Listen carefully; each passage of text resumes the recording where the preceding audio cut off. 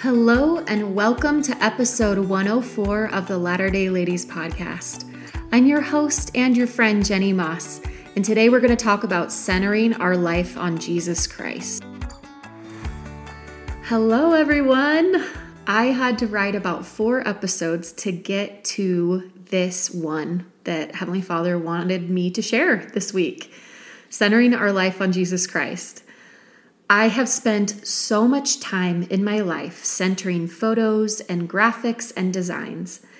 And what's weird about centering is sometimes when you're looking at a screen and you've been in this editing session for like an hour, it starts to be difficult to find the center of the image. Things start looking a little wonky. I don't know if it's because your eyes are tired from looking at the screen or your brain's burnt out from being focused for a long time, but those are the moments where I need to give myself a break and return back to the image fresh. I have had similar experiences when lost in the middle of doing gospel work, but losing focus of the center being Jesus Christ. If we lose focus on the nucleus of the gospel, all of the activities, the meetings, the service, everything we do loses its savor. Jesus is the only enduring element that can carry us through a lifetime of covenant living. If you think about it, covenant living is not asking us to show up at church once a week. We're asked to do quite a lot of things, devote our entire existence to becoming like Jesus Christ. And so having Him at the center of that work is the only way to truly be centered. Last week in Come Follow Me, our study and reading surrounded the Savior and His willingness to submit to the Father. In the Garden of Gethsemane, He would not have been able to endure the torment and pain of the world without a clear understanding of His purpose. In those hours, He focused upon the will of the Father, the plan of happiness, and His role becoming the Savior of the world. Elder D. Todd Christofferson stated this, quote, "Jesus achieved perfect unity with the Father by submitting Himself, both body and spirit, to the will of the Father. His focus on the Father is one of the principal reasons Jesus' ministry had such clarity and power. There was no distracting double-mindedness in Him." End quote.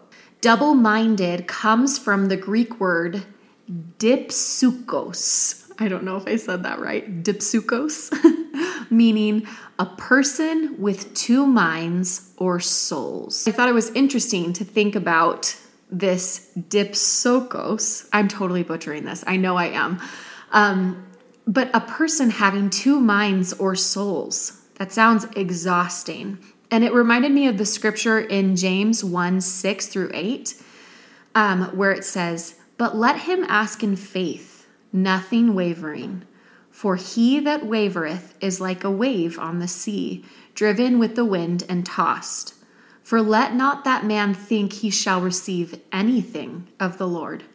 A double-minded man is unstable in all his ways." End quote. I recently experienced this in my own life.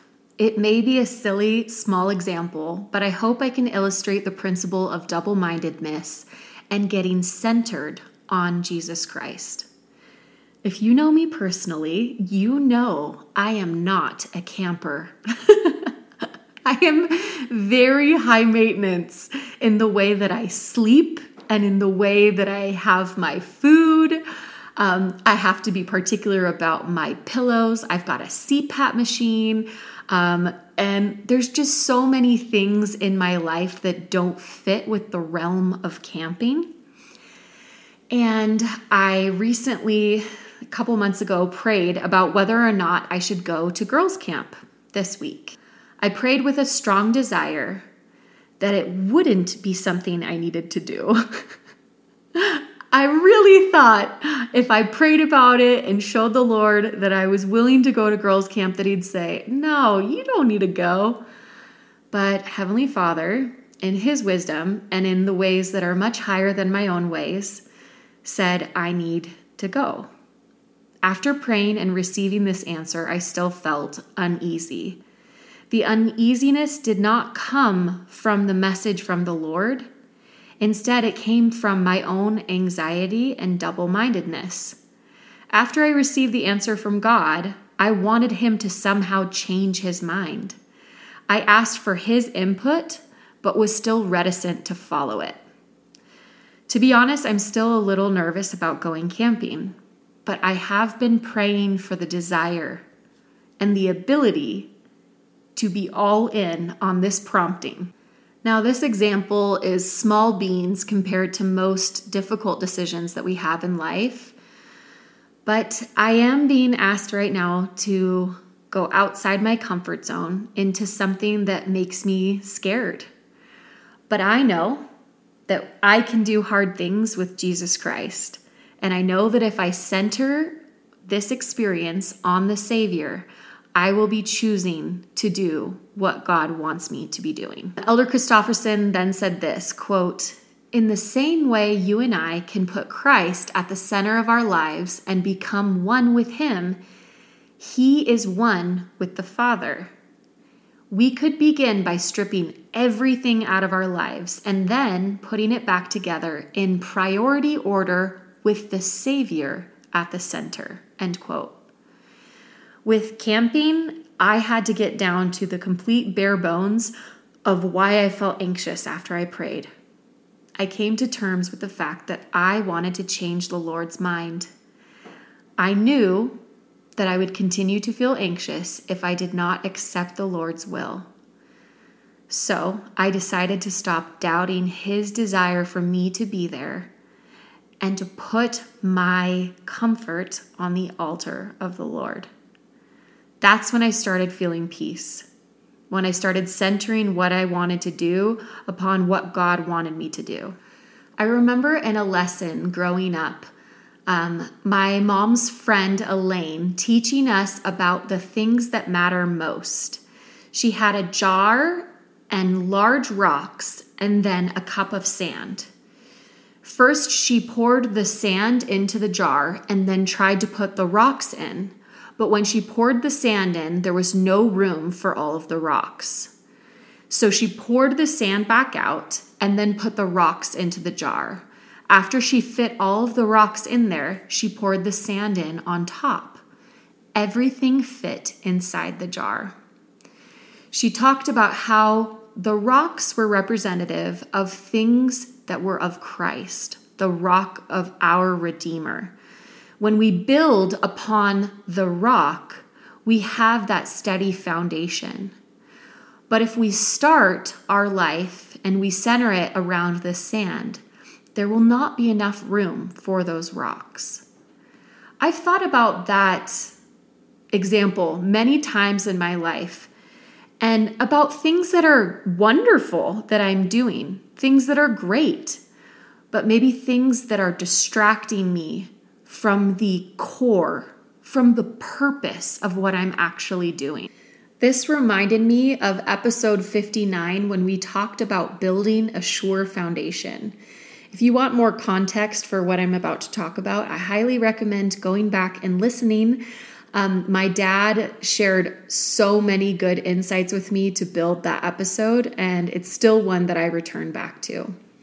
While preparing to give that episode, I learned a lot about the actual process and construction of a foundation for a structure. I remember my dad teaching me this about a foundation. He said this, quote, if you start right, you will have a higher chance of finishing right. Everything you construct above will be affected by the foundation, end quote.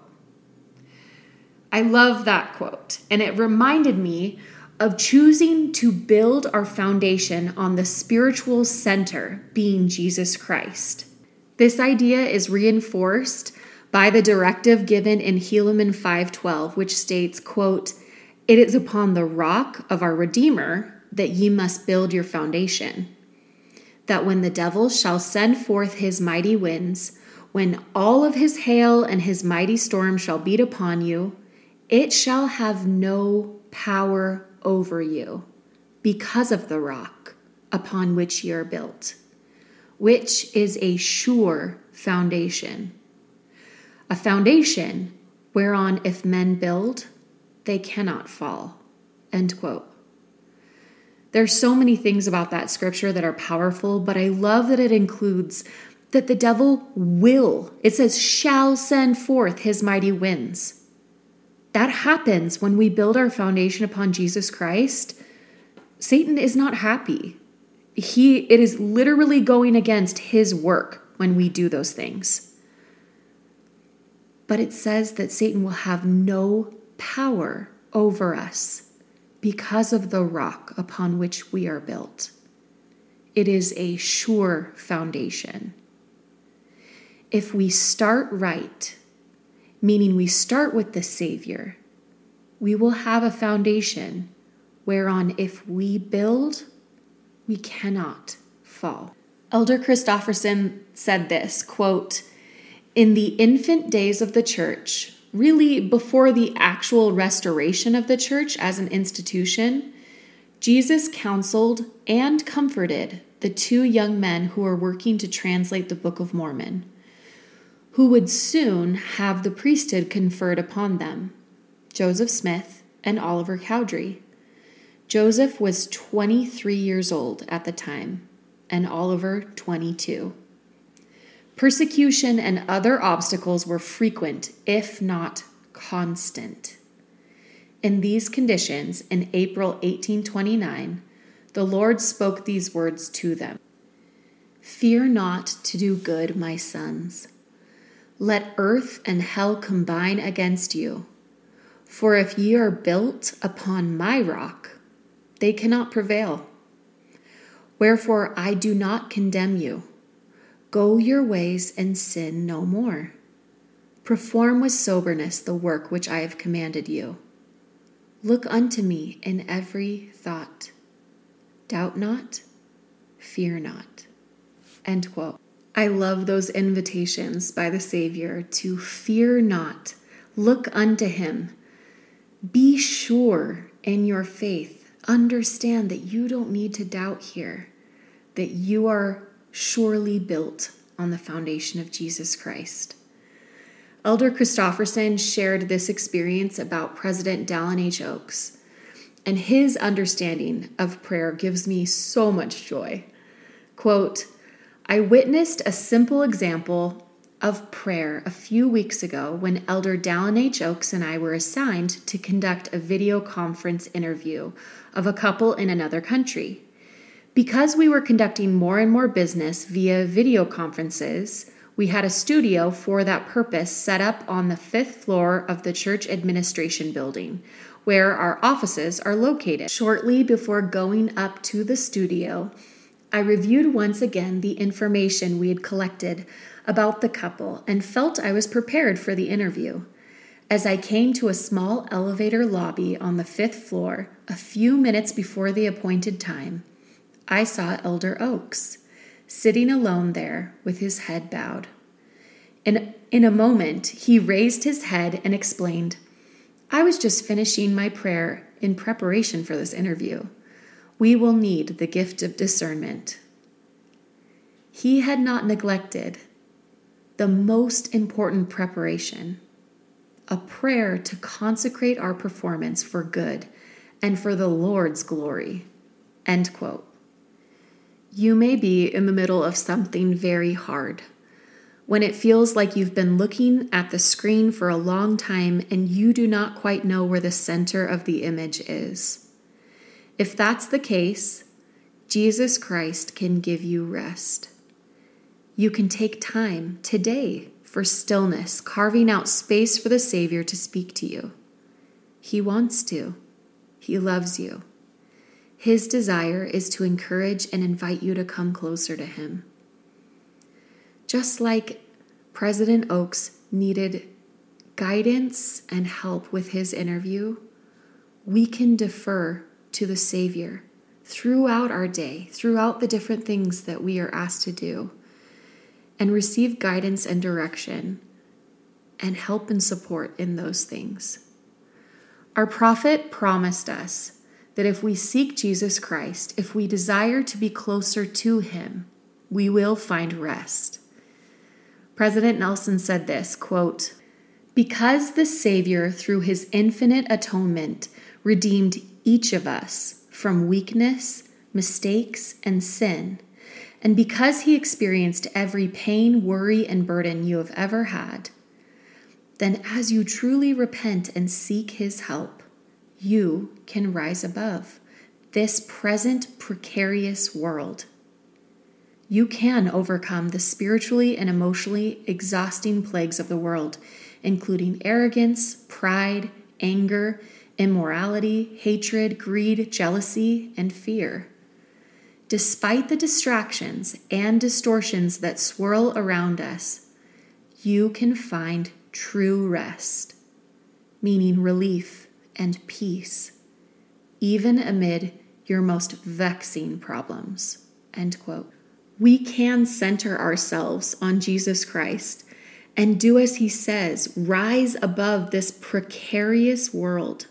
We can overcome all of the hard things in our life. And when we create the space for Jesus Christ to be with us and center our minds and efforts on him, we will receive the help and guidance that we seek. I want to end with this wonderful quote by President Nelson. He says this, quote, "Ask him to enlighten your mind and send the help that you need. Each day, record the thoughts that come to you as you pray, then follow through diligently. Spend more time in the temple and seek to understand how the temple teaches you to rise above this fallen world." End quote. One of the things that I've had to do to become a better artist is practice, learn from other artists, study different techniques and skills to be able to hone my craft. And it's the exact same thing with Jesus Christ. If our goal is to become like him, we must study him and know him, spend time with him, ask him questions. And he is willing to tutor and coach us as much as we desire. One of the places that he loves to do that is in the temple. We can carve out those spaces each day and create time for our Savior to help us be centered on him and centered on what truly matters most. I love you guys. I know we can do this, and I hope you have an incredible week. If you like this episode, please consider sending it to a friend or rating and reviewing our podcast on Apple Podcasts.